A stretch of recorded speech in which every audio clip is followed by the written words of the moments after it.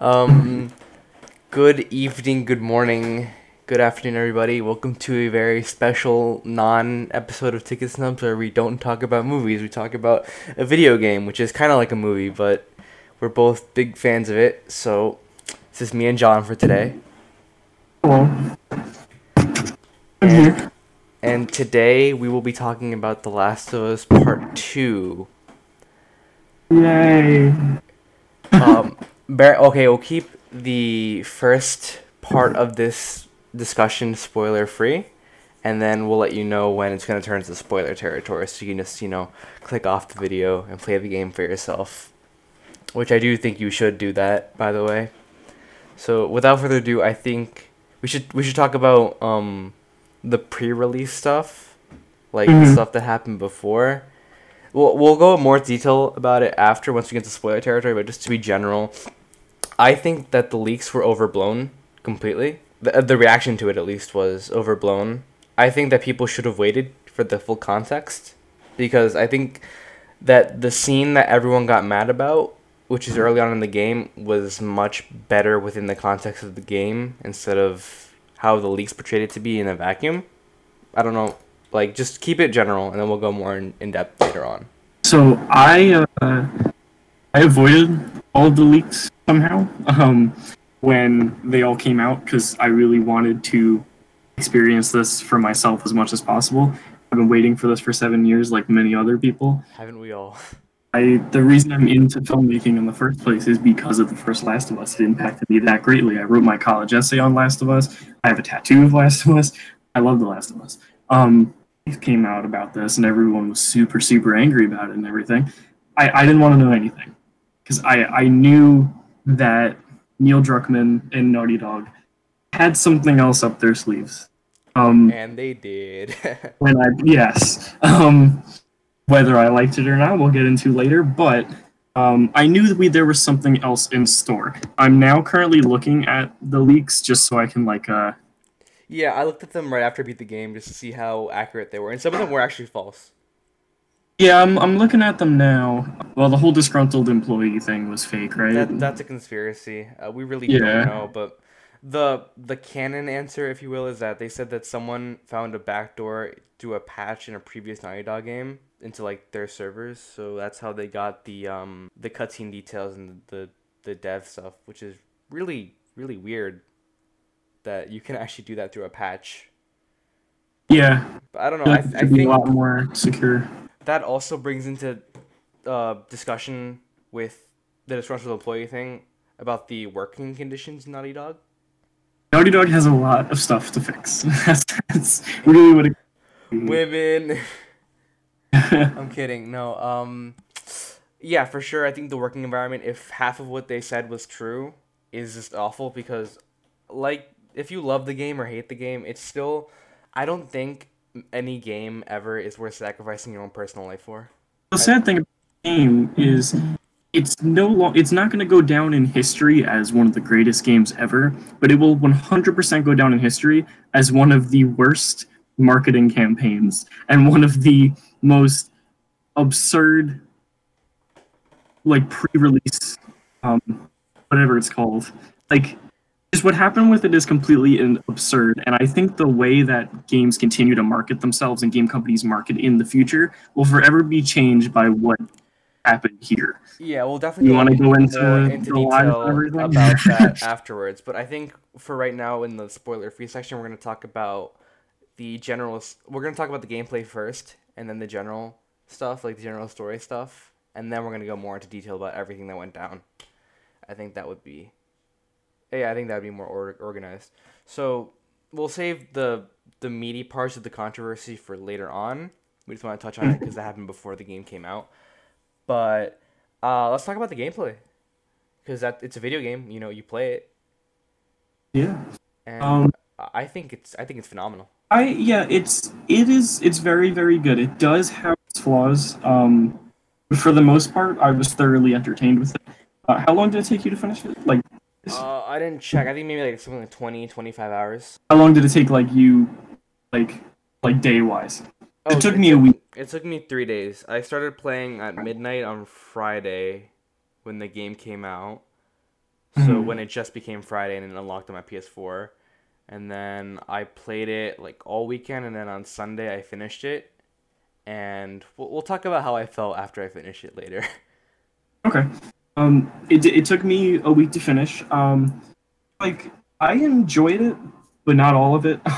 The gameplay for me, I don't know how it felt for you. I thought it was a little tedious at times, especially the encounters. I felt they were just the same I thought the over encounters were great for personally.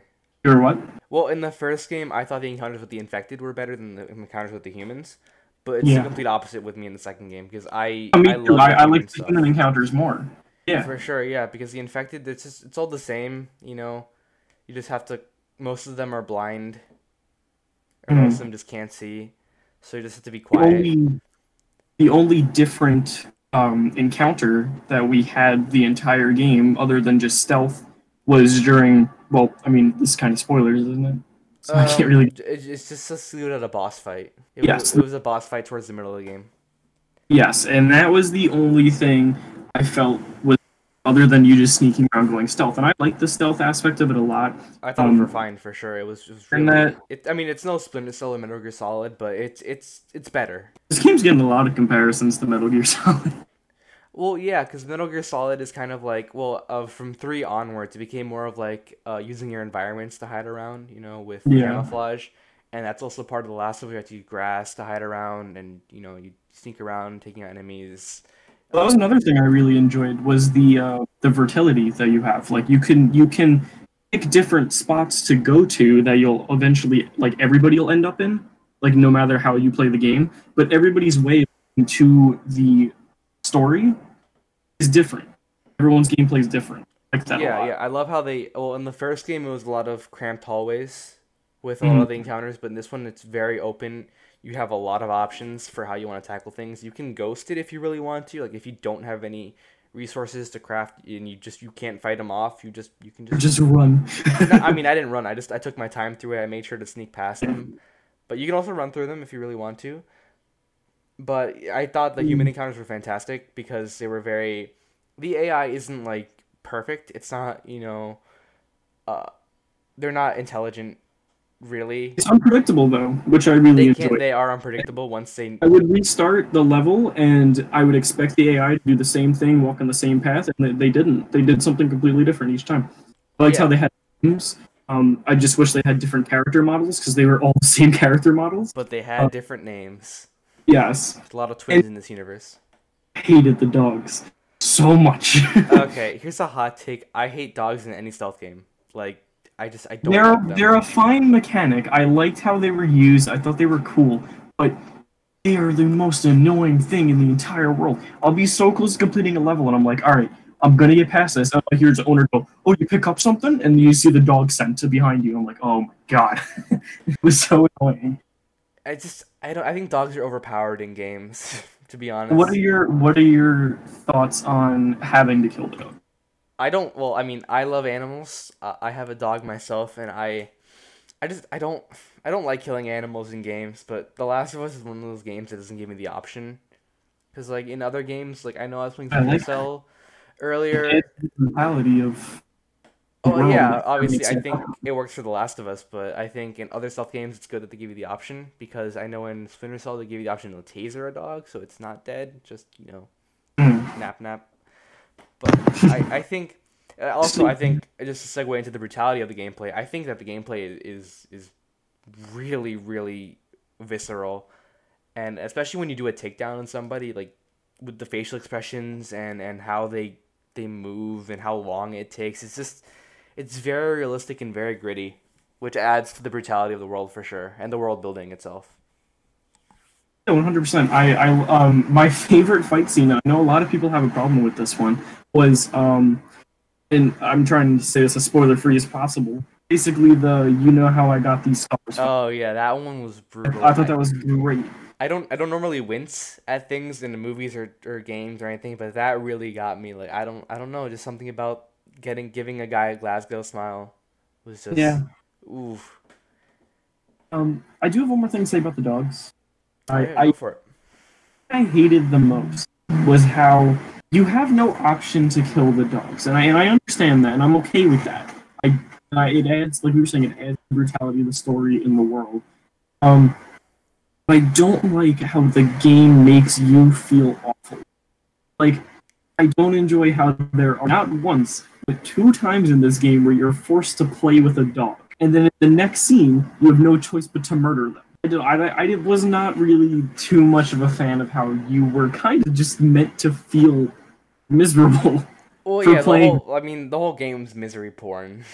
That's what I've heard it Yeah, described and there as. are times where it works for me, like the ending, which we'll get into later. But I wasn't. I felt like the game was just trying. I don't really know where I'm going with this, but the game was just trying to. I don't know. I felt like the game I was just think making. the game is trying too hard to be unpleasant, if you will. Well, that's my problem with the story as well. I feel like it was just there for shock value and really nothing A lot of things were there for shock more value for once we go sure. into the story. Well, we'll like okay, so that's the gameplay. Any last things we want to say about the I gameplay? say a little bit more. What was that? I say a little bit more about the Yeah, gameplay. go for it, man. Sorry. Um, so I did like the rope mechanics. I Oh, the thought that rope was physics were pretty yeah. sexy. It added to a lot of different fun ways you can go amongst something. I It thought that felt was very open for sure. Like it didn't feel scripted. It felt like you actually were oh yeah. playing around with the environment and working your own My solution. oh yeah. My biggest problem with the semi-open world environment though was in the beginning when you're with Dina on the horse going around that big open area. Um, and I thought that was really well done. I was like, oh, this is cool. This is a cool little open world section, which they completely kind of abandoned about halfway through the game, and you can never have something like that again in it, which I thought was kind of weird, especially because they market the whole open world aspect. Um, and those the big humans, the semi boss kind of humans. Oh, the guys who can take like 10 headshots.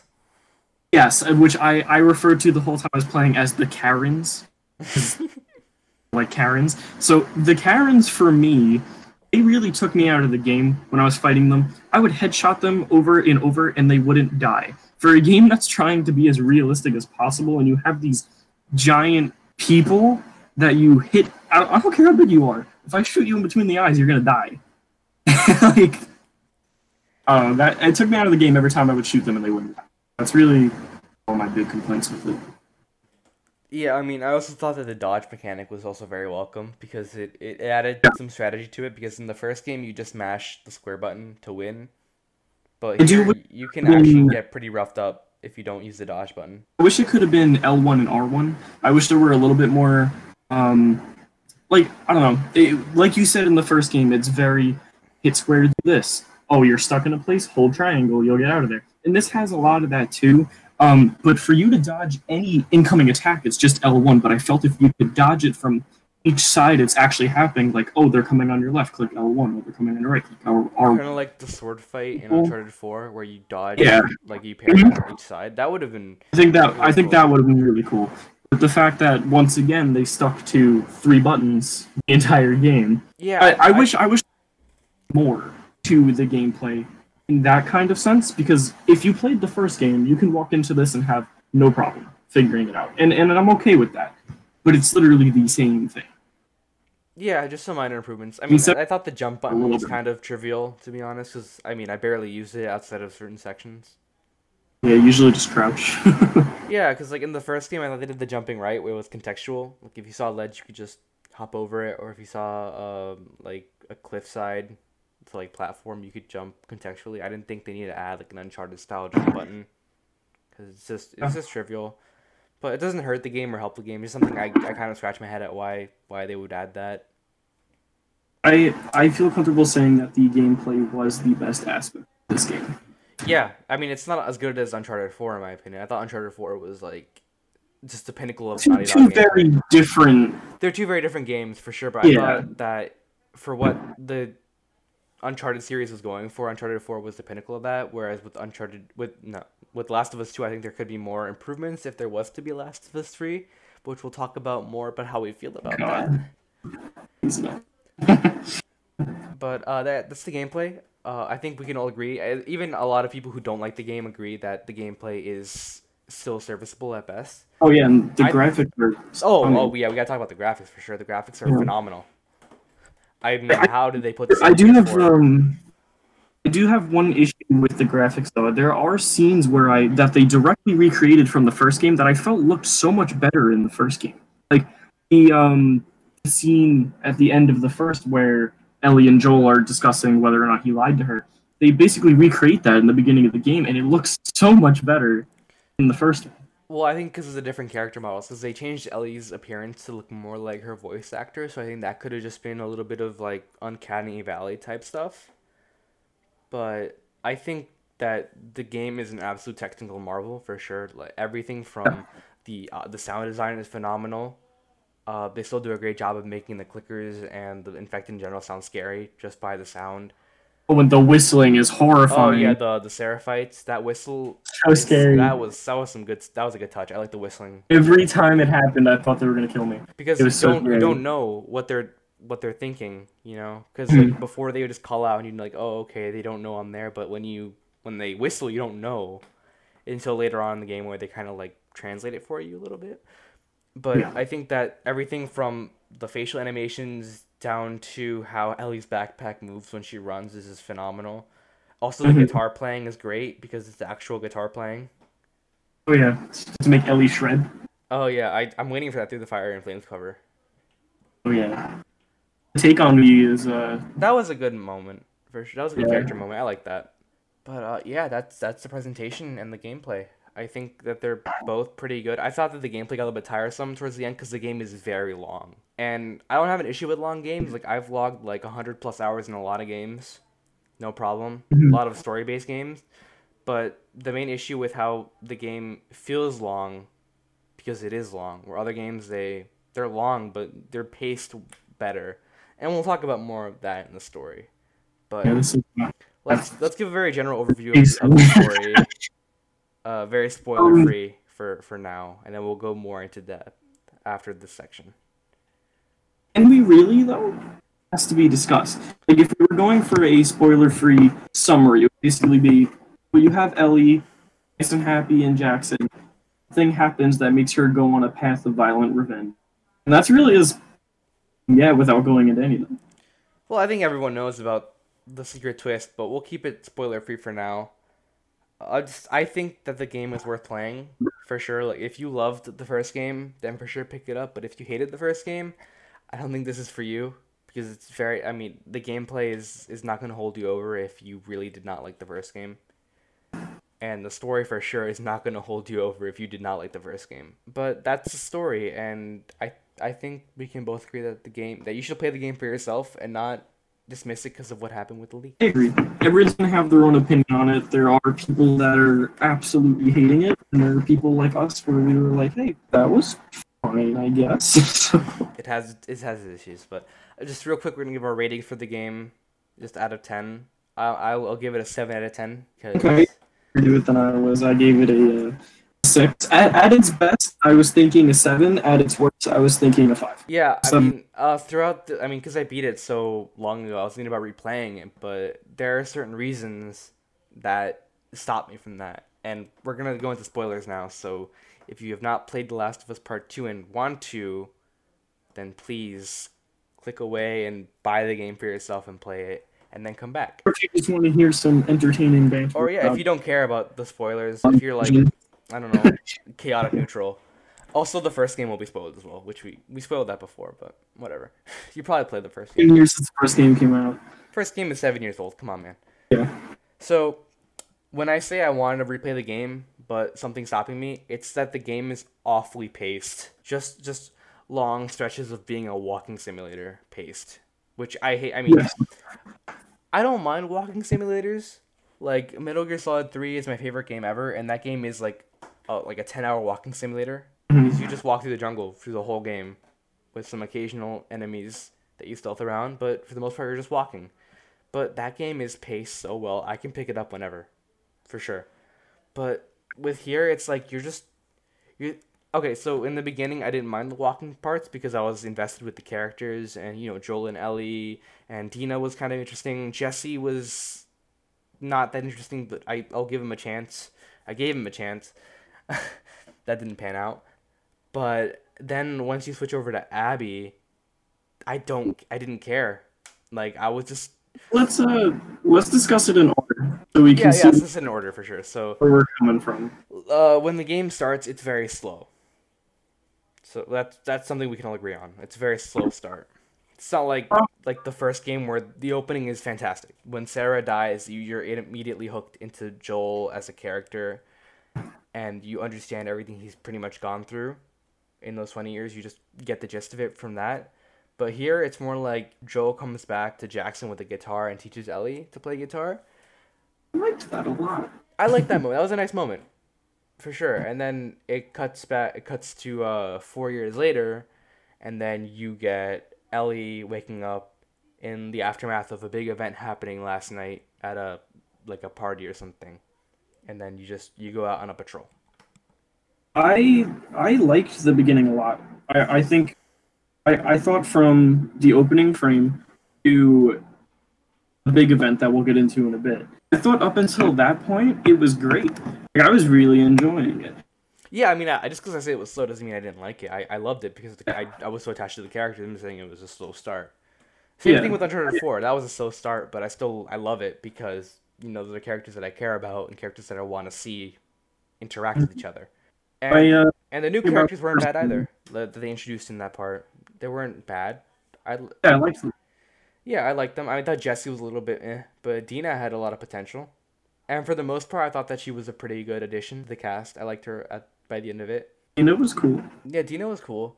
I After mean, a I get lot, why like, people think she's annoying or forced. I didn't think she was forced at all. no, I didn't. Like what I mean by forced, I mean like her relationship with Ellie mostly. Yeah, it felt pretty natural. Yeah, I don't think the game is like SJW pandering. Like the LGBT stuff in the game is pretty nonchalant as it should be in most media. It's not like, you know, a It is. propaganda or anything. It's just two girls are in love. That's it. Really nothing else to it. Same thing with a transsexual character later on in the game. It's really just one line of dialogue, and then that's really it. It's just what I like about Wait, that wait, wait, part wait. What are you talking about? with Lev being a transgender or Ellie transsexual.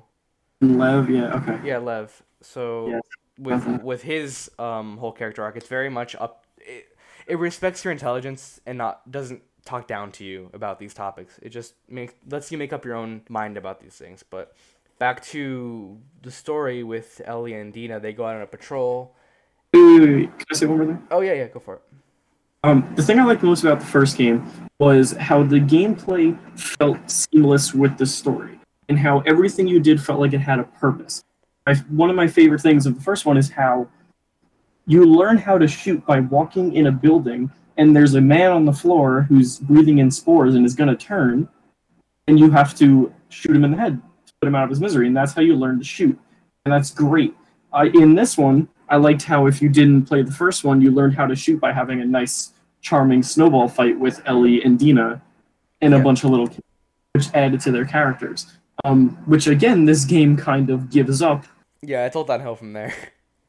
Yeah.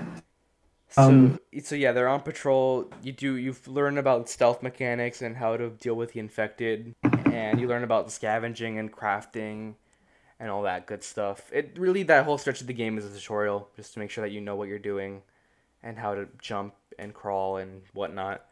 And then you switch over to another character known as Abby, who is a very interesting character who we'll have a lot to say about later on. But Abby is someone who wakes up in her cabin with a group of friends who we don't know of yet, and then she talks to this guy, and then they go out and they see this town, and they're looking for something or someone, and then you just kind of follow Abby as she goes off on her own to look for what she's looking for.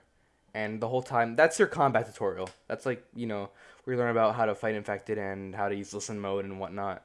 So throughout this entire first like 2 hours of the game, you're switching between Ellie and Abby intermittently, and then the story is coming to a head when Abby gets into trouble, and then she's saved by. That was a great cutscene. Yeah, she gets in trouble and she's saved by Joel and Tommy, from the last game, obviously. and then Joel and Tommy end up at her cabin, in which, to which, oh god, to which Abby pulls out a shotgun and shoots Joel and then beats him to death with the golf club in front of Ellie. That's the My, introduction. my biggest issue with all of that is how most of the plot, even the rest of the game, is all based on coincidence. Like, Hmm. there could have been a much better way for Joel and Tommy to run into Abby, like other than just That was being their in patrol path or whatever. the same time, yeah, and rescuing her. And I know there's the whole angry. They're like, Joel wouldn't be dumb enough to rescue Abby. Yeah, I'm I like don't, I that, don't, I don't agree with that. I think Joel is a much more trusting and agreeable person after bro. being Ellie's father for the past 4 years. And now seeing yet another adult out on the loose being chased by infected, of course he would help her. Now, the one thing that I think is kind of dumb that he didn't do was, especially since he saw her getting chased by the infected, when they got to the cabin with all of her friends, they didn't check for bites, they didn't check for anything, and immediately Tommy's like, "Oh, you guys should come back with us. We'll give you some food and stuff." Like, I understand that Joel has grown. I Yeah, if understand that if things have changed. Joel said that, then it would have been better. But with Tommy, it's much This less is now, believable. yes, this is now what 45-ish years into this. 4 years. No, it's about like 25 years into this apocalypse.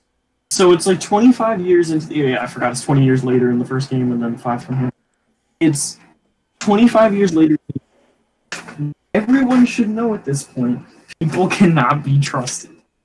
Yeah, like the whole point of the first game was that the Fireflies weren't uh like this like altruistic entity. They were very much for their own goals. Same thing with the Fedra soldiers in the Well, same first thing game. with Joel. We With know in Joel, the yeah. Joel's done Joel some has pretty messed up shit in the past. yes, and he knows how to handle himself. There has probably been plenty of situations where he's been in a situation like this. So the fact that he doesn't take any caution is a little annoying. I understand the reason he would help her, why they're in the cabin, blah blah blah. But there are things he could have done that would have made it a lot more believable and would have made his death feel at least a little bit more earned. Um, and I don't have a problem with. I know a lot of people do. Oh yeah, I thought that scene was pretty good, pretty great for the As most part, for sure. Abby's goal there is to basically mutilate and humiliate this person, and now she's getting to humiliate him by beating him with a golf club in front of Ellie. I think it's perfectly justified with what she wanted to do. It Um, makes sense because I think a lot of people are being angry for the reasons that Neil Druckmann and his team wanted you to be angry. So, I mean, he said before in a podcast that that when people lashed out when the leaks came out that Joel got beaten with the golf club, he was actually happy because that was what they wanted. They wanted you to be mad.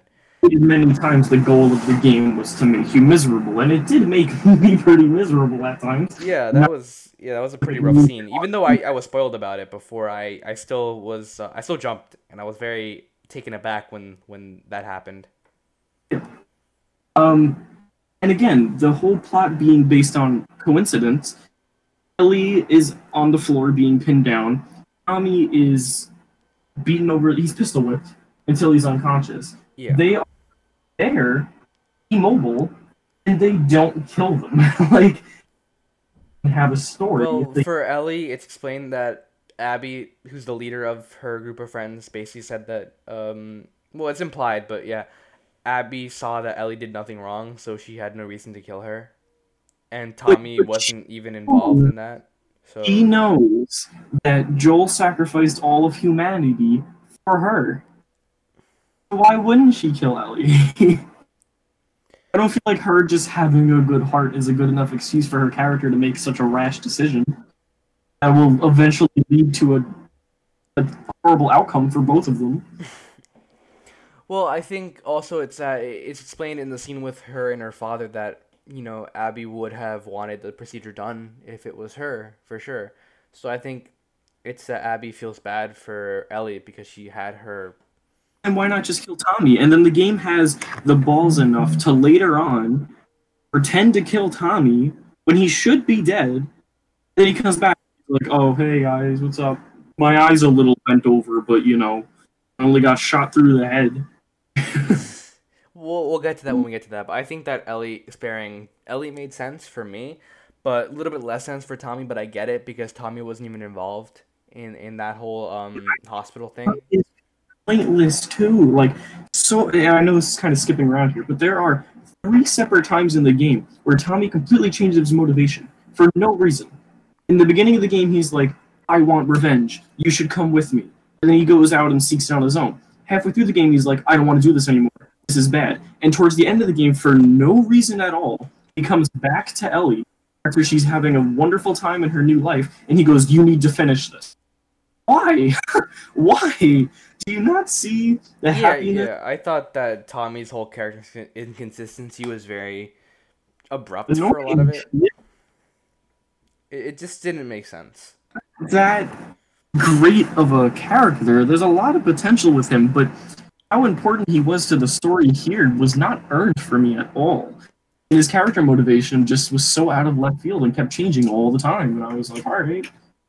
Yeah, and so okay, so then Abby kills Joel in front of Ellie, and then Ellie promises that she'll kill every single one of them. Yep, like that'll happen. And then she does. She doesn't complete her goal because the ending. But we'll get to that when we get to that. Ending a lot, but anyway. I'm conflicted about the ending, but No, we'll get to it when we get to it. But okay, so then Abby, she does what she does to Joel, and then Ellie is very upset and sad, and so is Tommy. And then they have a talk, and Tommy doesn't want her to go after them because she'll die. And then Tommy wants everyone to stay in Jackson and live their life just like how Joel wanted. But then Tommy just up out of nowhere just yeets out of Jackson to get revenge, which is again one of the turning points which doesn't make sense. So then you play as Ellie with Dina alongside Seattle in the first open world section of the game, just trying to find Abby and her friends to get revenge for Joel. that's another problem I have. You go from this super emotional, hard-hitting scene of watching and Joel. Okay, and I saw this in a video too. And the guy that I watched, I don't remember what video it was. He's completely right. Joel is not a beloved character because beloved is like Winnie the Pooh, is how he describes it. Yeah, I think I saw that video too. Yeah, Joel is a character He's a that great people like. character. Everyone loves him, but he's not a good person. So the excuse that people are like, they killed a beloved character is illegitimate. Well, I think the character means a lot to a lot of people for sure because he had a big redemption arc. They go from killing Joel to immediately after finding rope to get open a gate with Ellie and Dina. Like there's no smooth transition to it at all. There could have been, and then like they joke around a lot, and it's just like, that just doesn't feel right. I don't know, because I mean, in the game sense, like time has passed, like a couple weeks have passed for sure, but from the player's perspective, that's just like right after. So, for all we know, the player would be playing the Joel scene and then go right into the Seattle scene. So it's just tonal whiplash. In the Seattle scene. And you know how like you have to climb that part to get like over the gate? Yeah. And Dina goes, "Be careful, Ellie, don't fall." Right after she said that, I fell, and I thought it was really funny because you're like screaming, Dina go, "No!" That was great. Yeah, the deaths in this game are very good. They're very gruesome. Like the death animations are very good. They can be funny sometimes. But okay, so then you go into the Seattle section. This is like the big part where the game, the story kind of like takes a backseat and lets you play around in this big open area, exploring to your heart's content. And I thought that this worked very well because the opening 2 hours was very story focused, to get you into the mood of the story. And I thought it was very earned that the game would actually let you play more. So in a gameplay sense, it makes sense, but the story sense is very muddled and very sloppy. But I do like the Seattle section in terms of what it does to the player. I did appreciate the open world aspect of it in that scene. I liked exploring, but I really did want to continue with the story, especially since I just watched, like I was saying, one of everybody's favorite characters ever just die 2 hours into your 36-hour long game. Like, I want to know what's going to happen from here. So I did enjoy the exploring of the gameplay, but I was rather quick in my exploration because I wanted to keep going to see what was going to happen.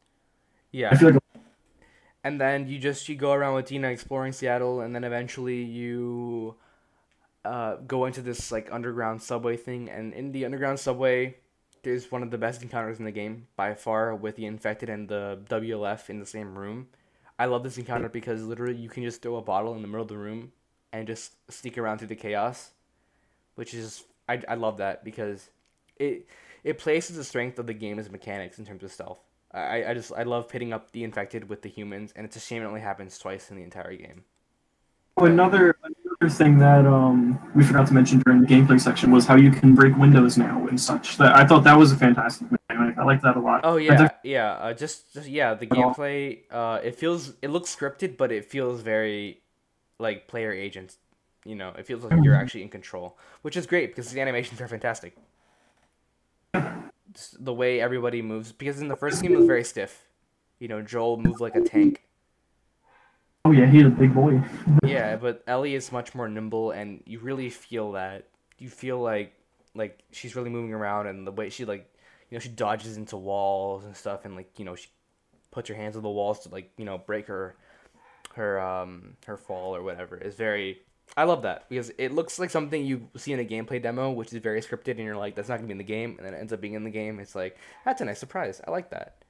One thing I was a little disappointed in is in the first game during the encounters, you can get punched once, and Joel's nose is bleeding all down his arms and his neck and everything. In this, there was none of that. And I felt in the first one, it really added. Yeah, there was none of that. Every time I would get into a fight scene, I would turn around and look at the front of Ellie, and there was no visible impact of any damage done to her. I felt kind of invincible, and I didn't really like that. In the first game, you saw the consequences of what would happen if you picked a fight.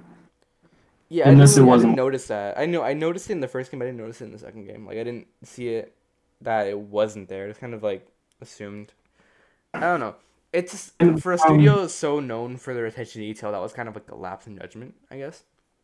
Yeah, and this probably goes more into the technical aspect, but again, the musical score from Gustavo Santaolalla is incredible. Oh yeah, I mean, my main issue with the musical score is that it feels like two different people did it because two different people did do it. Yeah, because a lot better. Yeah, Gustavo, like he kills it in the dramatic parts of the game for sure. When the banjo starts hitting, it's a real sad epic moment. But then in the combat encounters, it's very techno based, very electronic, almost like a Trent Reznor type beat. And I did like when you were in the stealth things. It was like blah, like everyone's. I like that a lot. I thought that was really cool. That's Matt Quayle who did Mr. Robot, and I'm very familiar with his work because I love Mr. Robot, and I knew that was him just by the music style. I thought it was cool. Yeah, it's just that. I mean, I thought that was a little bit inconsistent, but I like the music is good. Like the actual compositions are fantastic. It could have felt a little bit more cohesive, as if it was one creative vision instead of the dramatic banjo stuff and the super intense electronic stuff. But where were we? Oh yeah, okay. So then Ellie and Dina they hide in a theater, and the weed and the sex. Oh, I forgot about the. Oh yeah. So before Joel gets killed, Ellie and Dina are smoking marijuana, and they do some of the nasty together. Again, none of it felt pandering at all. I do not enjoy the inclusion of sex in this game. And okay. So we'll get to that when we get to that. I know what you're talking about. We'll get to that. But with Ellie and Dina, it wasn't even explicit. It was just they were just alone together. I didn't think it was bad with Ellie and Dina. Like against what they're showing, it's just very out of left field. Especially Naughty Dog has such a they're super what's the word? What am I looking for? Censorship when it comes to nudity in Naughty Dog is like to the T. Like you show anything, Naughty Dog won't let it in their game. And the fact that there are 2 sex scenes in this game, and one of them where there's full frontal nudity, which we'll get to later, is just so abrupt to me and felt so out of left field and just so unnecessary. And I was shocked And it once again feeds into Naughty Dog constantly contradicting themselves in basically everything they do. Well, I didn't see it as that. I thought of it as more of like out of place in the story, but I think I don't really mind if Naughty Dog is embracing more mature themes in their games. So I think games should be allowed to push those boundaries. But I thought in this game, half of it didn't work. Out of the two sex scenes, half of them did not work for me. Got to see some Ellie titties, so that's okay. Hey, she's 19. It's okay. We can say that. So okay, so then they okay, so go back to the theater. They bunker down, and then you find out Dina's pregnant with Jesse's child, and you're like, what? That's crazy. We'll get onto the pregnancy stuff later on because I think it gets really stupid later on with pregnancy as a theme. In it. Yeah, there's a lot of pregnancies in this game. If I had a nickel for every pregnancy in this game, I'd have two, which isn't a lot, but that's weird that it happened twice. Apocalypse, I don't understand. They do it in this. They do it in A Quiet Place. Don't have babies in the apocalypse. Yeah, man, just let the infected, don't infect your children. But yeah, so they bunker down, and then Ellie's all like, she replaces she sets up her old like whole Pepe Sylvia setup where she has these these red lines and everything, and then you cut to Seattle Day 2. No, wait, no, you cut like a hard cut, and then you go into the best scene in the game. You flash back to Ellie on her birthday with Joel in the museum. And this is the pinnacle of the game. Completely serious. This is my favorite part of the game. It's what everybody wanted. It should have been the intro to the game. It really should have. Everybody wanted another Joel and Ellie adventure where they can further develop their characters. Instead, what we got was something completely different. And I think that's the main reason people are hating on this game. If the entire game were like the flashbacks I'm talking about, people would have loved it. But I'm happy Naughty Dog and Neil Druckmann tried to do something new, whether or not it was to the player. But we'll talk about that once we finish up with the story. We'll talk about how this game subverted our expectations, because I have a lot to say about that too. So yeah, then the whole like scene in the museum, especially with the scene in the space shuttle, it's just fantastic. I love it. Great writing all around, great acting from Ashley Johnson, Troy Baker, as usual. Cinematography. Yeah, great cinematography as well. It was just a great moment between these two characters that we love.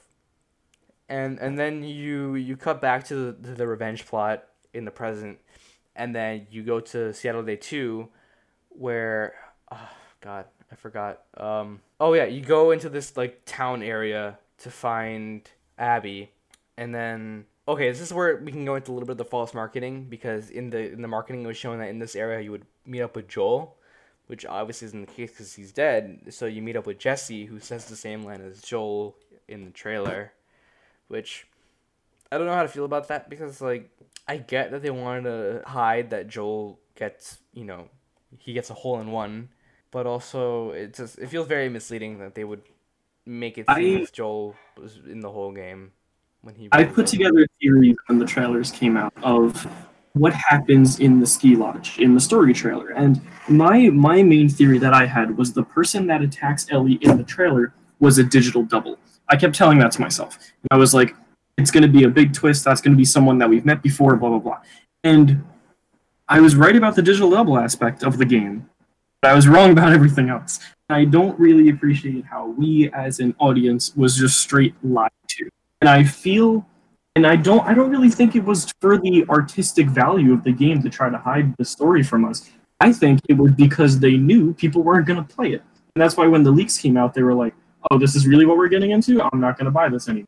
We are straight up lied to. There are so many scenes in the game that are in the trailer that are altered. Joel's appearance looks so much older than it actually is, because it's mainly flashbacks in the game. I get what they were trying to do, but I can't help but feel like they were doing it for the sole purpose of marketing. Well, I have an example that I'm going to give later on about where that false marketing type of that we saw with The Last of Us 2 works. So I'll get into that later on once we finish up with the story synopsis. So then you go around with Jesse, who is just becoming more and more unlikable by the minute, because he just does some dumb things. I don't like Jesse. I thought when he split off it was kind of stupid, but I don't mind him all that much. He's alright. I mean, I don't hate him. I just thought he was very underdeveloped. He's a very undercooked character for me. Yeah. So then you go around, and then you go back, and then Dina and Jesse had their whole reunion, and then Jesse's all like, she's pregnant, right? And then you're like, what? He knows that that's his child. Oh my god. Nothing really comes of it. He gets killed like before anything can happen. So then at nighttime comes around, then you go after Nora, and Nora is like the whole going after Nora part is probably my favorite encounter in the game because this is how open that hospital area is. It's probably one of my favorite encounters besides the infected one I said before. But once you go after Nora, it leads to like one of the more brutal scenes in the game. Even though it doesn't show anything, it's very brutal that Ellie, this very innocent but deadly character from the first game, is just lost everything that made her innocent and is just murdering people. I don't really think that was the intent of that scene. I think it was very much trying to show how much Ellie has taken away from him and how kind of kept her intact, but now that he's gone, she's picking up all of the stuff that he left behind when it comes to survival tactics. It's very reminiscent of the scene in the first game where Joel has those two people held captive trying to find Ellie in the winter section and beats them with the pipe. Yeah. I feel kind of embracing everything that she's learned, and she's becoming more like Joel. Yeah, I can see that. I saw it as more as like Ellie was losing her humanity by committing such acts of violence against people. So then Nora gets got, and then that's day 2, and then day 3 comes around, and day 3 is all about going to the aquarium to find Abby, and then this is kind of like the natural climax of the game. How it feels like it's building up to. Okay, so you're going to the aquarium, you're going to fight Abby, big final boss fight, happy ending, right? So then you go to the aquarium, it's a long stretch of gameplay, there's some boat sections. The boat sections are alright, nothing to write home about.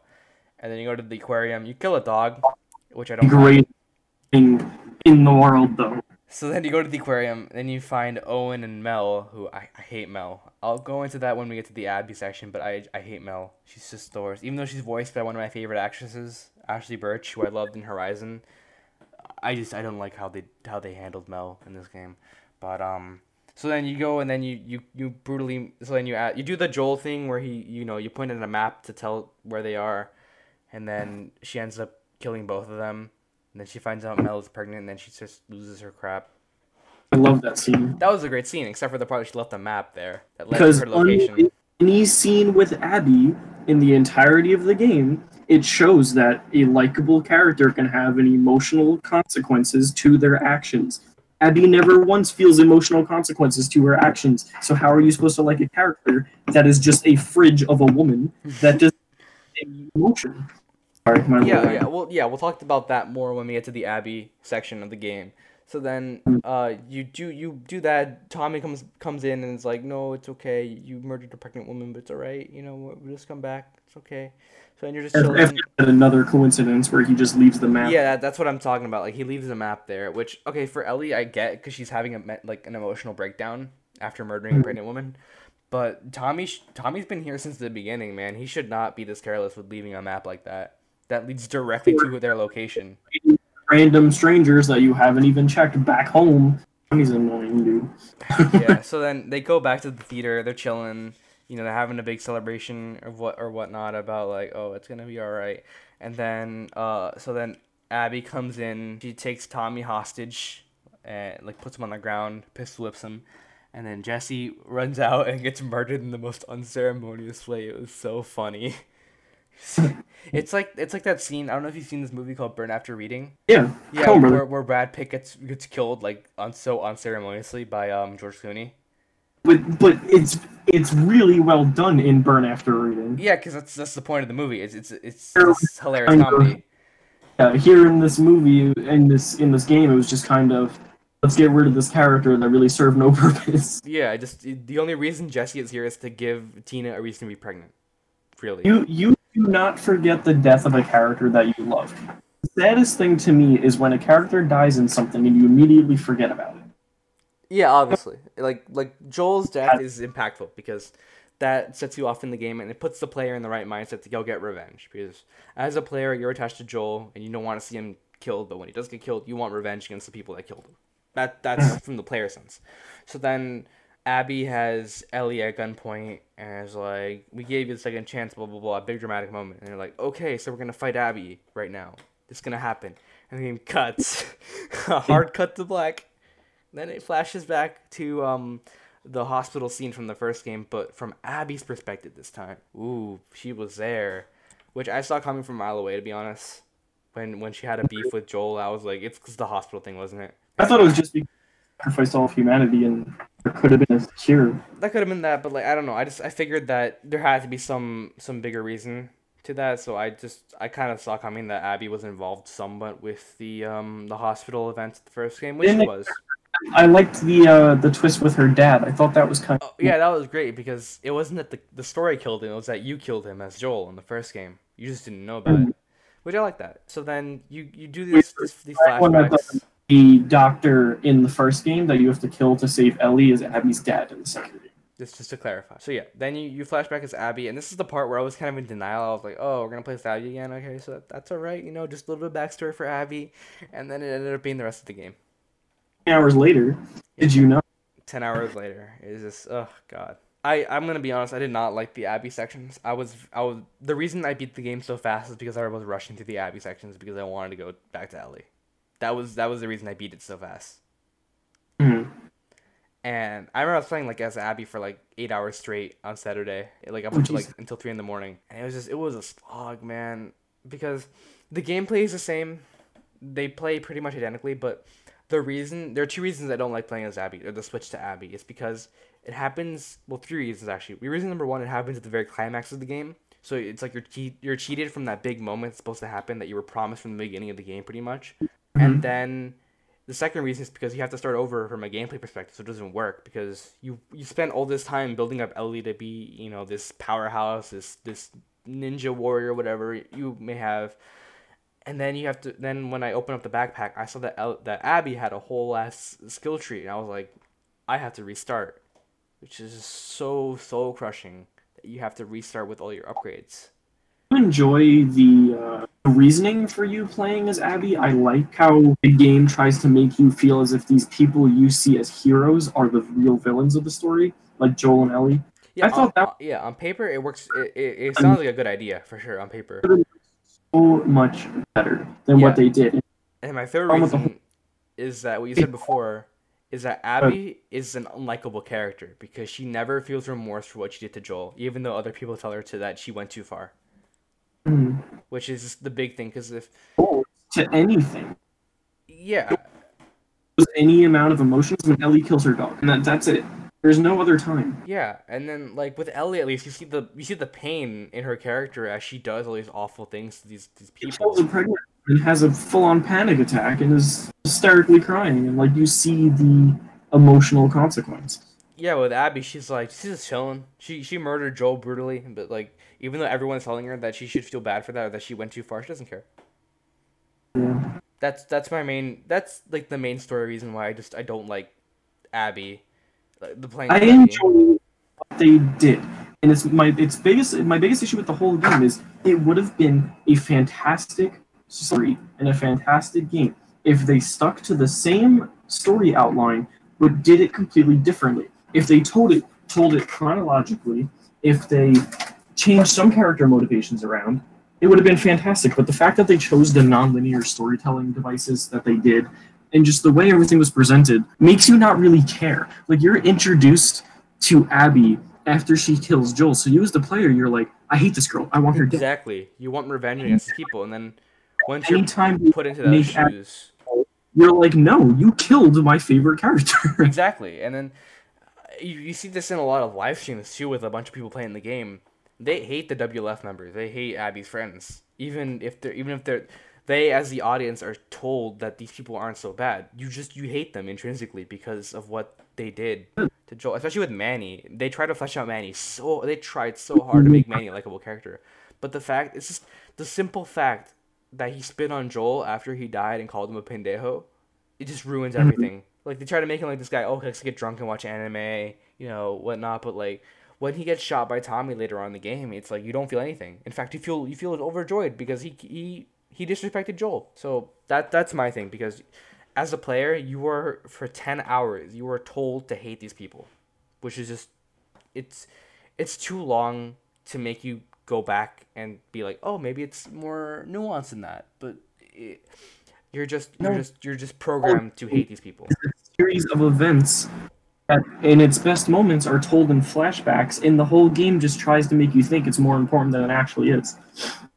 Yeah, so then Abby goes through the three Um, days in Seattle, but except what I don't like about these 3 days is that they have nothing to do with Ellie's story.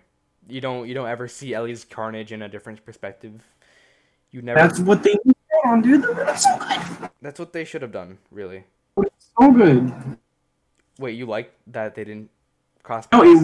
it would have been so good Yeah, it if would have been they fantastic. her, because the whole point they're trying to get past as you're playing as Abby is you're seeing violence and despair of Ellie looked at from someone on the outside that doesn't know Ellie's past, and it's terrifying. But the fact that they don't show any of it is stupid.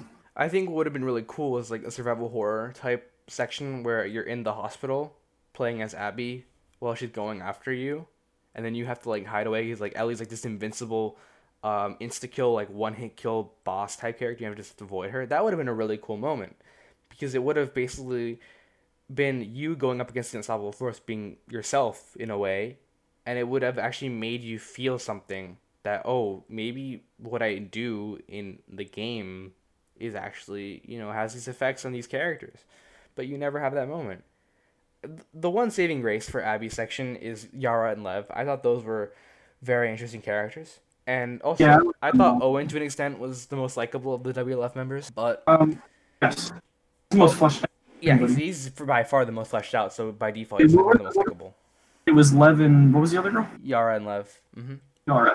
My biggest issue with Yara is how there's an entire 2 hour long mission of you trying to find medicine for this girl, and right after she gets blown to smithereens, and the entirety of it was pointless.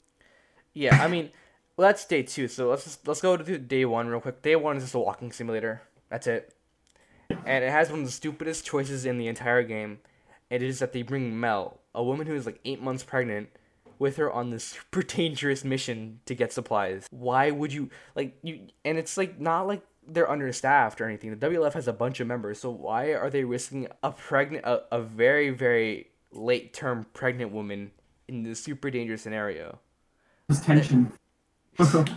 It's not even like she's the only medic. Like, it's clear that even they have their own med bay. They could probably spare a medic or two. They do state that she is the best of the best.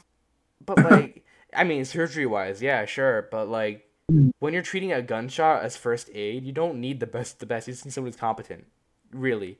So I didn't like that. But then there would have been no way for them to save the girl. Whatever. Why am I forgetting her name? Oh, Yara. Yeah, there would have been no way for them to save Yara. Well, no. Mel would have been hiding out in the aquarium nonetheless with Owen. So. Oh yeah, Monica or something. Right? So yeah, her tagging along in day one was pointless and just didn't make sense for her characters, which is, and the fact that she insisted so much on it was kind of one of the reasons that I don't like Mel, because of how stupid she is, for lack of a better term. So then day one happens. You go. Is that day two or oh, I forgot. Oh yeah, day one ends with you going after Owen to the Seraphites. And that's when you get captured and you meet Yara and Lev, who are very interesting characters. They're very well written characters, and they also they serve as a way to shed light on the Seraphites, which I love, because there was this new faction of jungle worshippers or whatever, and just seeing that through the eyes of two traders of that was very interesting. I thought that maybe if Ellie actually went more.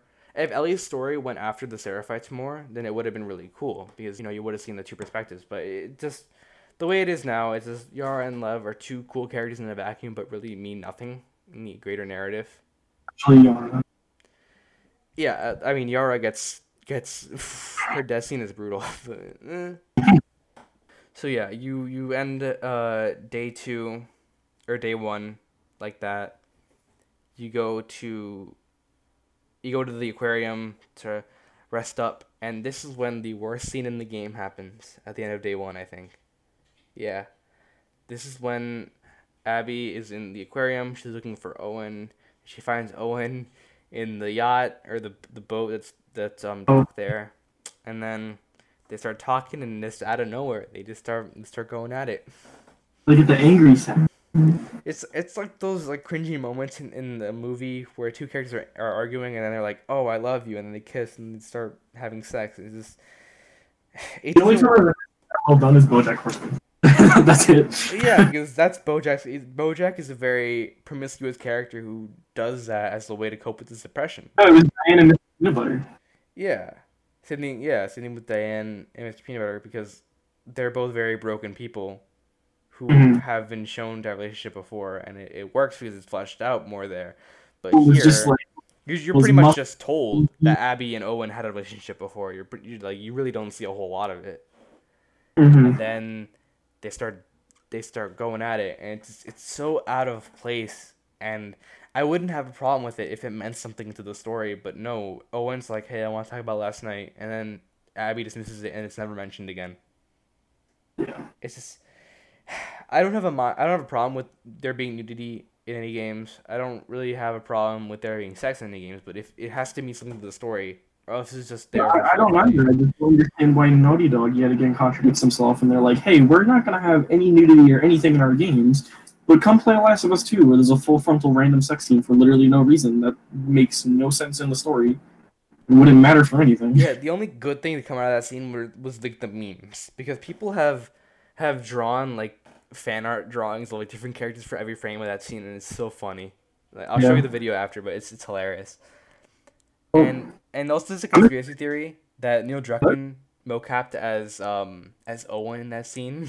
Oh no, that's a But lot. I don't believe it That's though, because Neil a Druckmann. lot. I don't think that happened because that usually never happens in any games. I think they're all I'm excited actors. to talk about when we get to Ellie's return because that's when I like it a lot. Yeah.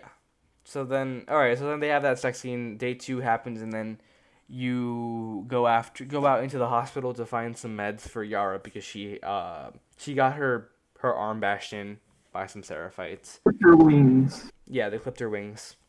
So then you go into the hospital from day two, from Ellie's part, and then you're like, "Whoa, that's the PS Vita girl.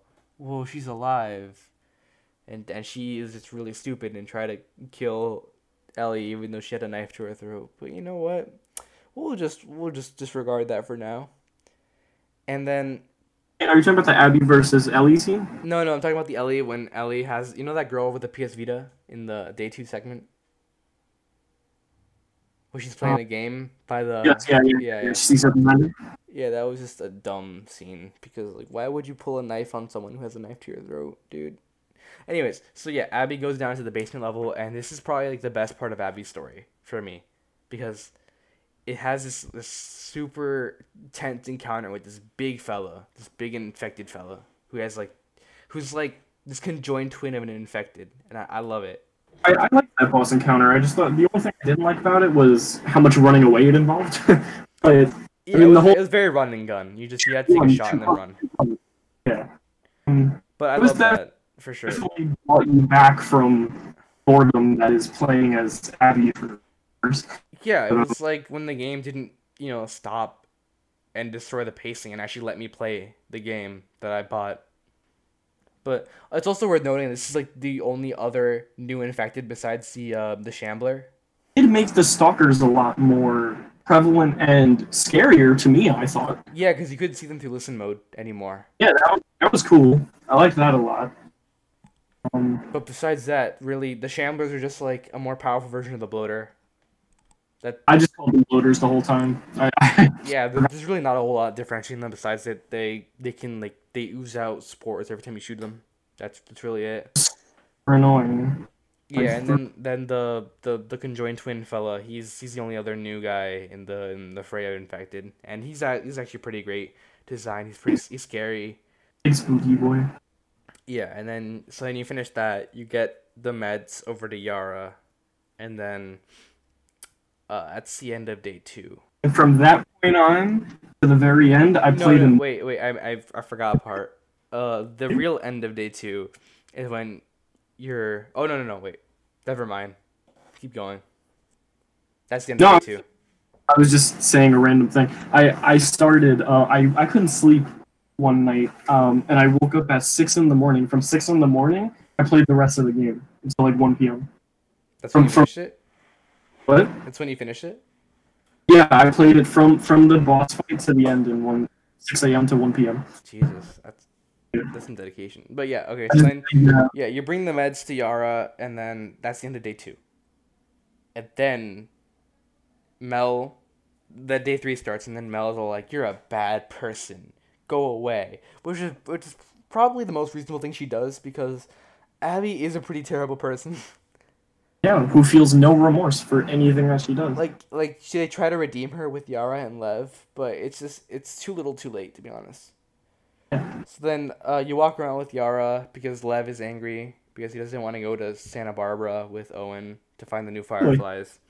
So then he leaves, and then you go to the docks to get a boat to go to the Seraphite Island, which is like northern Seattle, I think, in like real world geography. And that's I thought when that was pretty fun. yeah, the Seraphite Island was awesome. I love that part. So That's then when how did I get these scars scene? yeah, that's probably like the most gruesome moment in video game history. But then you meet up with Manny and he's all like, "There's a sniper, watch out!" And then you dodging the sniper, and then there's this big segment, and then Manny gets shot in the head, and it's like, I don't care, man. As I said before, I don't care about Manny. I just couldn't. Neil Druckmann. Oh yeah, at first when the game first flashed over to Abby in the intro, and I saw this guy with a beard and ponytail, I was like, is that Neil Druckmann? Is that a self insert? But It's like, no, it's actually based on the actor who plays him. So Neil yeah. Druckmann? Okay. No, I wish I had the name right now, but no, it's actually based on the actor. So he gets shot and killed. Then you find out that the sniper was Tommy, and then Tommy just runs away to the aquarium, I guess, to meet up with Ellie. So then you as Abby go off with Yara to the Seraphite Island to find Lev. And this is a fantastic segment from start to finish because it starts off It very was cool. simple with a simple like stealth encounter with the Seraphites, which are still terrifying as ever, especially Mm-hmm. more since they're in greater numbers. And I died a lot in the segment to be honest because they are just so aggressive, and you have no weapons. Trophy.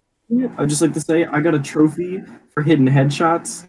Just want to say, because that crossbow was a sexy weapon. I was hitting only headshots with that, man. I love that gun so much. I remember that I died so much because I was so low health from the Tommy sniper section, and the game did not give me a health kit until like after we got to Lev. So I Mm-hmm. was just like at one hit death for most of that. Playing So on grounded. it wasn't even grounded, it was medium. No, I know. I'm just saying it's like you're playing on grounded. Pretty much, yeah. So then you find Lev. Lev finds out that his mom tried to kill him because he betrayed her. His mom is like their mom is like a super like fanatic for the Seraphite religion, and then Lev kills his mom in self defense. And then you start to I head like out. I like that those. part. I like that part because it gives Lev a reason to let go of the Seraphites. Once again, emotional consequences. Something Abby does not have. Exactly, and it's not even like Like, it's very reactive. It happens without Abby's input, so it feels less impactful than it could have. But yeah, but it still has. Whereas everything Abby does has no impact. exactly, yeah, for sure. Yeah, Abby just never faces the consequences for anything throughout the whole game at all. So yeah, then you head off with Lev and Yara and into the forest to escape, and then you find Isaac, the big bad leader of the WLF, and like, what are you doing here? And she's like, Right? oh, I'm saving these scars from the bad people, and he's like, step aside, I'm gonna kill him. And then she's like, no, and then Yara gets shot, and she falls down, and then Abby's like, don't kill Lev, blah blah blah, and then Yara comes back from the dead to shoot at Isaac, like shoot And Isaac they, in the head, and then she gets lit up by the entire WLF, which you is know, like a like bunch of BB guns. yeah, and then they escape into like this section, and it's just like I don't know how to feel about this because Abby is like murdering her friends. That's this entire section because like everyone Well, again, you're supposed to now like her. because she's murdering the quote unquote bad guys that killed your favorite character. But then again, the reactions of the WLF don't support that because WLF is very much like, oh, you were our friend and whatever. So it's just, it feels very disingenuous from my perspective with that. I I just guess. yeah. So then you escape the Surfer Island in this fantastic set piece, which is like Uncharted levels of like over the top at times with this like burning island and just Yeah. things are blowing up, things are falling over. You have a boss fight with this guy. You give him some scars on his face, make him the Joker, and then you escape. And then you come back to the aquarium, and then you find out that Owen and Mel are brutally murdered. And the puppy, you can't Oh forget yeah, the yeah, and the puppy and the dog, of course. Alice, rest in peace. Alice murdered was the by. most likable WLF member by far. Even with no dialogue, she was the most likable one. So then Abby finds the map that leads her all the way to the theater, and she's like, "I want revenge now." And then this is another one of the worst parts of the game where you have to fight Ellie, which I did not like. See again, if the game was told differently, and if the whole thing was, oh, you're watching your heroes basically be villains from a different perspective, it would have worked. But Yeah, because you did nothing of that sort, you're now playing as someone you hate, beating up another favorite character. Like you do not want to fight Ellie. exactly.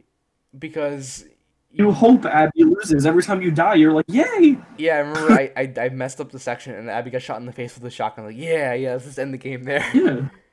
So that it's just what I don't because if you got to see Ellie's carnage from Abby's point of view, then it would have been better. Because if Ellie were built up as a villain throughout all of Abby's campaign, then it would have worked. But it's not. So then you fight Ellie in and then uh you know you get the upper hand and then you almost kill Dina in a very very cold-hearted way. Like I don't. It's just That's the other problem. You're again no emotional consequence. You watch Ellie kill a pregnant woman, and she has a panic attack, and you feel for her.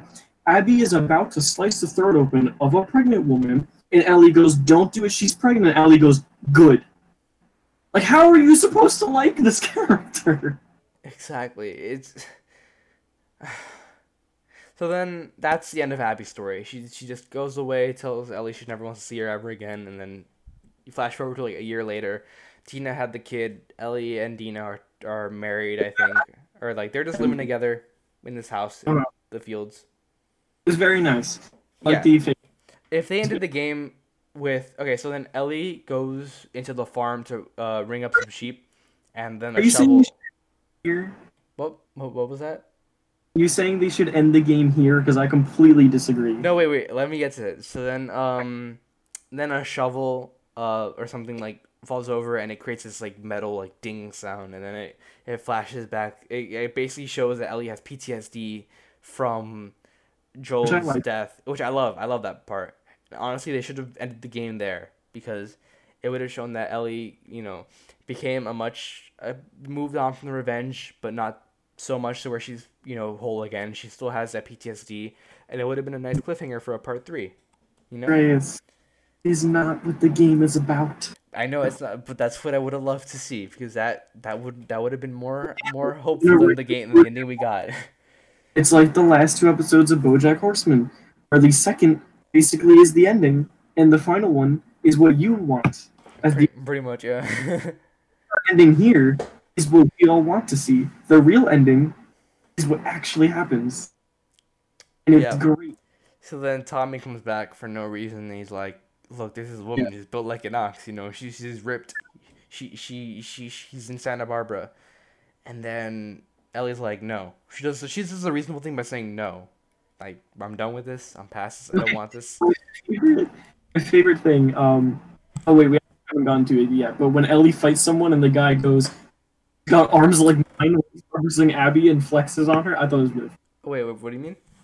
I mean, it's later on in the game, but when Ellie takes down one of the guys and asks where Abby is, and he's like, "The big girl, she's got arms like mine, right?" And then he flexes.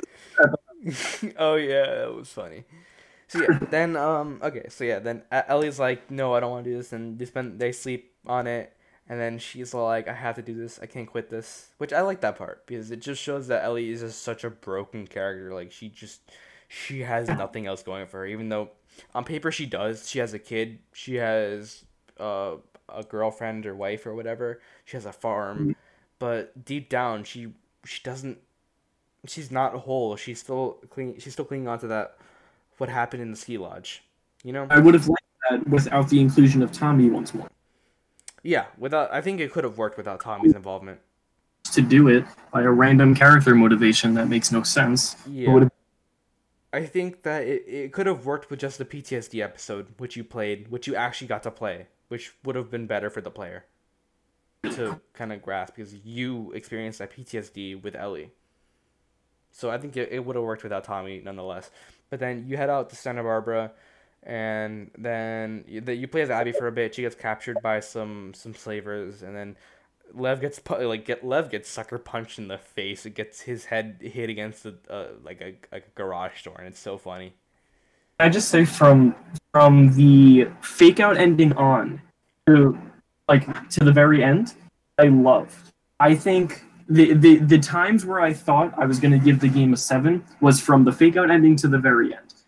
But then when you put everything else into perspective, it's like, eh. But in my opinion, easily the best part of the whole game for me was from this moment on to the very end.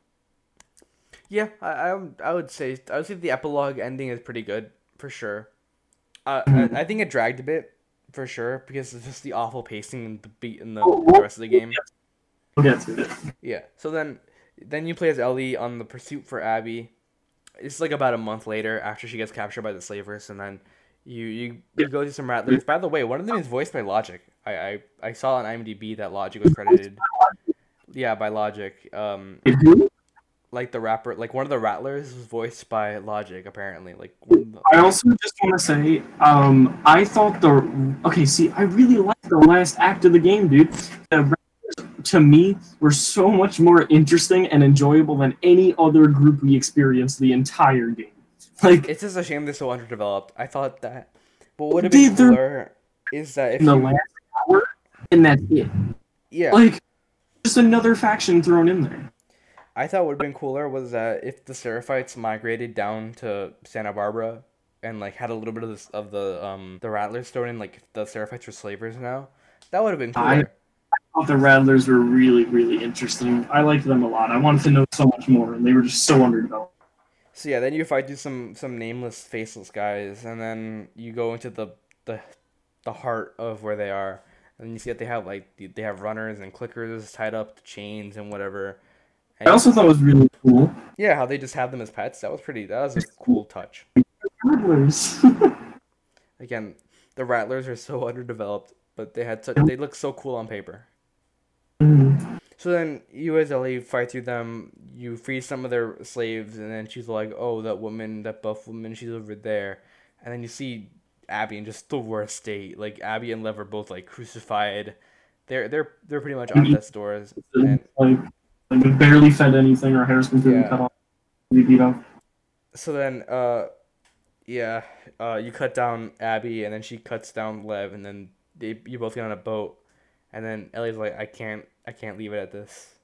And then they have this brutal fist fight in the water. I mean, it's brutal, man. Like Abby gets stabbed in the arm with Ellie's switchblade, and then Ellie gets her fingers chewed off by Abby. It's brutal. It's brutal stuff. So then Ellie's about to kill a child, and then Abby just fights Ellie to protect Lev, which feels. Again, it feels very undercooked because you get like 1/8 of the relationship buildup that you got with Joel and Ellie with Lev and Abby, so it just doesn't feel as impactful for me. So, well, Lev is just a Ellie and Joel stand-in, Lev and Abby's relationship. Yeah, but I just think it's not nowhere near as developed as it was in the first game because again you had the whole game to develop that. So then then Ellie is about to drown Abby, and then she flashes back to Joel. And she's like, I can't do this. And at first I hate it. Yeah, I thought it was a really cliche, I can't do this because of him. But the scene that follows right after made it great. Yeah, so at first I was like, this doesn't make sense because Joel is the reason she's doing this. So why would she flash back to Joel? If you wanted to justify it, why don't you just flash back to Dina? Because that would have made sense, you Mm. know? But then after, Abby and Lev, they leave. By the way, Abby's infected, so she's probably gonna die soon anyways. So, yeah, they leave, they go off somewhere, and then Ellie's just there in the ocean, just like wallowing in her sins. When did Abby get? It's they said that in the when you freed the slavers, they said that she was infected and she didn't have long to live, so that's probably why she was crucified. So, yeah, Abby's I infected. didn't notice that. Yeah, you don't see a bite or anything. You just told, very briefly by a throwaway line that, uh, she's infected. So take that as you will. So then Ellie is just there in the ocean. Then it cuts back to she's going back to the farm. She lost her her ring and index finger, and her ring and pinky finger on her left hand. So you zoom in on that, pretty gruesome stuff. And then you go back to the house, and then everyone's gone. Dina left Ellie, which is just heartbreaking for me. Even though say what you will about Dina, but that was brutal, man. That whole like going back to the house and just seeing everything empty When except I for was the guitar. That was empty. And then you play the Pearl Jam song from the beginning on the guitar. You flash back to Ellie talking to Joel about how You gotta keep in mind, you attempt to play the Pearl Jam song. yeah, but you can't because you don't have your fingers. Yes, the main thing that Ellie held on to from Joel was her guitar playing skills. She even said she's going to teach her new son that she doesn't have anymore to play guitar when he gets older, but now she can't. Which now the memory of Joel. Yeah, the last thing she had of Joel has been ripped away from her own Yeah, doing. and not only that, now she has no one in her life anymore. Yeah, Like it's a downer of an ending, but her or liked her has died or left. yeah. So what I think saves the whole Abby being spared thing is that you flash back to Joel and they're talking about forgiveness, about forgiving others even though no matter what they've done is awful, or like trying to forgive, and that's where I think it goes full circle because it shows that Ellie learns to forgive Abby for what she did to Joel because The game is not about revenge, about forgiveness. yeah. Because if you think about it from Abby's perspective, Joel was this asshole who killed her father, I think, and then Ellie did the same thing. She was going to do the same thing, but she wanted to be the better person. I love the ending. The ending makes the game for me. I hated it at first. I didn't like it, but then I thought about more about that whole flashback with Joel and how it recontextualizes everything that happened at Santa Barbara. And I was like, this works. I like this. I've rewatched the ending like 8 times. I really like it. And a lot of people are really upset with it. I like it a lot. I don't really. I mean, it does suck to see one of the most three-dimensional characters in storytelling history just kind of be completely forgotten, in a sense. What She's you mean Ellie? She's just Yeah. she's like she's Like- left with nothing. It's just done. And, like, it does suck, but living in suck. You don't need a happy ending again, like BoJack Horseman, dude. You don't. Yeah, this is a world where happy endings don't happen. Yeah. And I like that a lot. It does suck to see Ellie now in this state in the final shot of her walking. She Off leaves the- the guitar too, so like she Her just next memory of Joel lingering in the foreground. But and then it just cuts to black. And I really hope they don't. I know they're going to, and I know Neil Druckmann wants to, and I just don't do it, please. I don't know what they could do for a part 3, honestly. Like Not have a second one, and I was going to ask you because this is the biggest question here, and this is the biggest question for any sequel that exists. Was it worth it, and does it need to be here? And from finishing The Last of Us 2, I'm going to say no. yeah, the first- I agree. So perfectly ambiguous that almost 10 years later, I can still have discussions with people, and everyone's going to have their own input on it. Everyone's going to experience it differently. Everyone's going to have their specific feeling. But this game has no ambiguity to it. It's just, here is one of your favorite characters ever. Watch her suffer. and take nothing out of it. I felt like the entire story was just kind of pointless. Yeah, they kind of ruined the ending of the first game with just the existence of the second game. I thought Left And the Behind was ending, good for like a much good like epilogue. makes the game. Left Behind is all right. I like it. I think it's good. Yeah, I thought that I worked think as a good epilogue for Ellie as a character and Ellie and Joel. I think I this didn't is think just, I don't think part two needed to happen. and I'm happy it happened, but I'm also sad. Yeah, I'm the reception of the people that are playing this. I feel like The Last of Us in everybody's mind is now just kind of trash, which makes me very sad. Because the first one is held on such a high pedestal and is considered by many the creme de la creme of the gaming industry. yeah. The first one is a 10 out of 10. Yeah, and now we have this game that kind of says, hey, everything you liked about the first one doesn't matter. Pretty much. So yeah, that was the story of Last of Us 2. Take it or leave it. It exists. It's canon. It's something that we have to recognize when we think about the first game now. But I another thing here though. What is their intention with the TV series? I think it's gonna be a straight adaptation of the events of the first game, which I I wouldn't thought mind.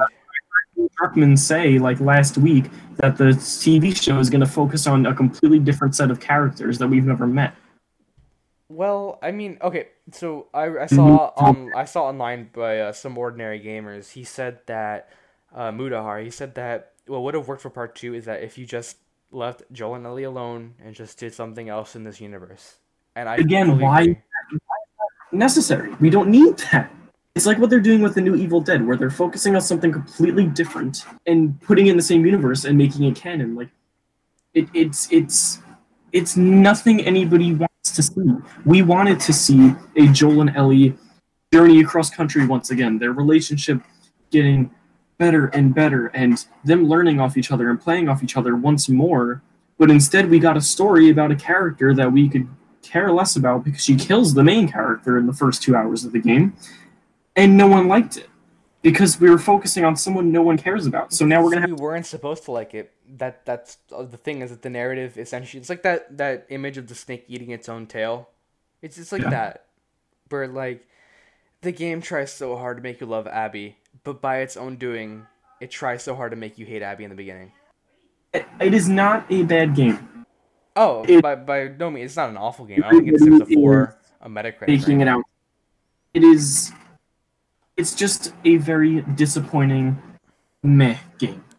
There's nothing good about it. There's nothing bad about it. It's just. It's okay. Yeah, it's something maybe down the line I'll play again. Just to, The last hour. the last hour is pretty good, albeit a bit dragged. But so that's the story, and you know I think we're both in agreement that it's very lukewarm. It's very middling. Mhm. So I think with that we should talk about the controversies more in depth about. Uh, okay, so we talked about Neil Druckmann mo-capping himself into the sex scene, which is just hilarious. I think that's just a meme at this point. But something that I do want to touch on is the bait and switch with Abby and Ellie, which was done way better in a game that was released like 19 years ago. I think that the game I'm talking about is Metal Gear Solid 2, released in 2001, PlayStation 2. I don't know. Have you played it? No, but I've always wanted to play Metal Gear Solid. Uh, I mean, I so know the story. so I'm not gonna spoil it, but like the main I, thing I, about already, I already know. Do yeah. whatever you want. I So think I know where you're leading. yeah, so the main thing about Metal Gear Solid 2 was that after the success of the first one, everyone was like, yeah, Solid Snake is such a cool guy, right? It's like a very similar thing to what we thought about Joel or Ellie. So then Metal Gear Solid 2 was marketed in a way where it was like, you're going to play a Solid Snake, he's back, he new abilities, new moves, what have you. And then you play the game, and the first 2 hours, you're back at Solid Snake, like, yeah, he's back. And then you're loving it. And then he gets washed away in this tanker storm, and then you play as this new guy named Raiden, who was never shown in any marketing material before the game released. And it's a very similar thing to what happened with The Last of Us with the marketing. But with Metal Gear Solid 2 is that the bait and switch works because it works in a narrative sense because the idea of Metal Gear Solid 2 was a critique on game sequels, where people want you to do the same thing, but you also where people want you to do the same thing, but then criticize you for doing the same thing, but people want you to do something different, but criticize you for doing something different. So it works because Hideo Kojima, the director of Metal Gear Solid, essentially did both. He did the same thing as Metal Gear Solid 1. He basically repeated the same story, but he did something completely different by changing up the protagonist. So that's why I think that works, and The Last of Us 2 doesn't work because, again, the whole snake eating itself thing. I guess Metal Gear Solid 2 is what Last of Us was trying to be. And it didn't work. Yeah, because I understand that Last of Us 2 did it as a way of showing perspective, but you don't get that perspective because you changed perspective in terms of character, but not in terms of events. Ellie's events are very separate from Abby's events until the ending. So you don't... I like how before the game came out, everyone was like, oh my god, that girl in the trailer is probably Ellie's mom, and now we know who she is. Yeah, everyone thought she was trans for some reason. She wasn't. Abby's not trans. And Anita Sarkeesian didn't work on the game.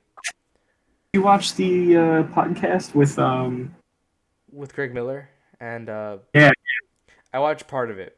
I'm very... I watched it. Yeah, ironically enough, I'm very impatient when it comes to podcasts. But I saw part of it, and when Neil said about the leaks, I felt for it, because as a creative type, it must be the worst feeling ever to have what you've been working on for so long taken completely out of context, and then people start reacting to it before it's meant to be processed. I understand what he's going through. Like, he said it was like the worst day of his life, and I fully feel for him there. Do you think this game would be hated as much as it is by everybody else if the leaks never came out? I think it would have. I think it would still be facing backlash after release, but I don't think it would have been facing backlash before release. I think that the backlash would have been much more concentrated, like during release, when the game came out. Like, do you think that people would hate this game as much as they did if they didn't know about the leaks? Like, if you played this and experienced it all for yourself, completely blind, like I did, Mm-hmm. Do you think people would hate it as much? Because I think the hate would be less, but people would still be angry. Oh yeah, of course. I think it would be less for sure, but also, this is the internet, and a lot of it's taken out of proportion. Like, have you seen like r/Last of Us 2? That place is a hellscape, man, because it's all people complaining about the game. But also, there are people on the internet that don't form their own opinions and just take the opinions of other people. For instance, Metacritic gave it a 95. The audience rating was a 3.3 out of 10. Half of the reviews from people that didn't even play the game yet. I don't agree with. I don't agree with that. Rating went up to a 5.4. Because people experienced it for themselves, didn't just take someone else's opinion, and had their own opinion on it. Whether it was good or bad is up to you. Majority thinks it's bad. But you saw the rating go up instead of people just not even playing it and then just crashing it online for no reason. Yeah, because I don't think it's fair to ever judge something before it's ever had its time. You know, I don't think it was ever fair to Naughty Dog to write off their game as the SJW trash before the full story came out. And I do agree with Troy Baker and everyone else saying that context matters, that you have to play the game to make your own opinion. And I'm glad I played the game before I made my own opinion, because I think that it would have just been much better. I prefer that I play something and I don't like it than I'm told to not like it by somebody else without even playing it.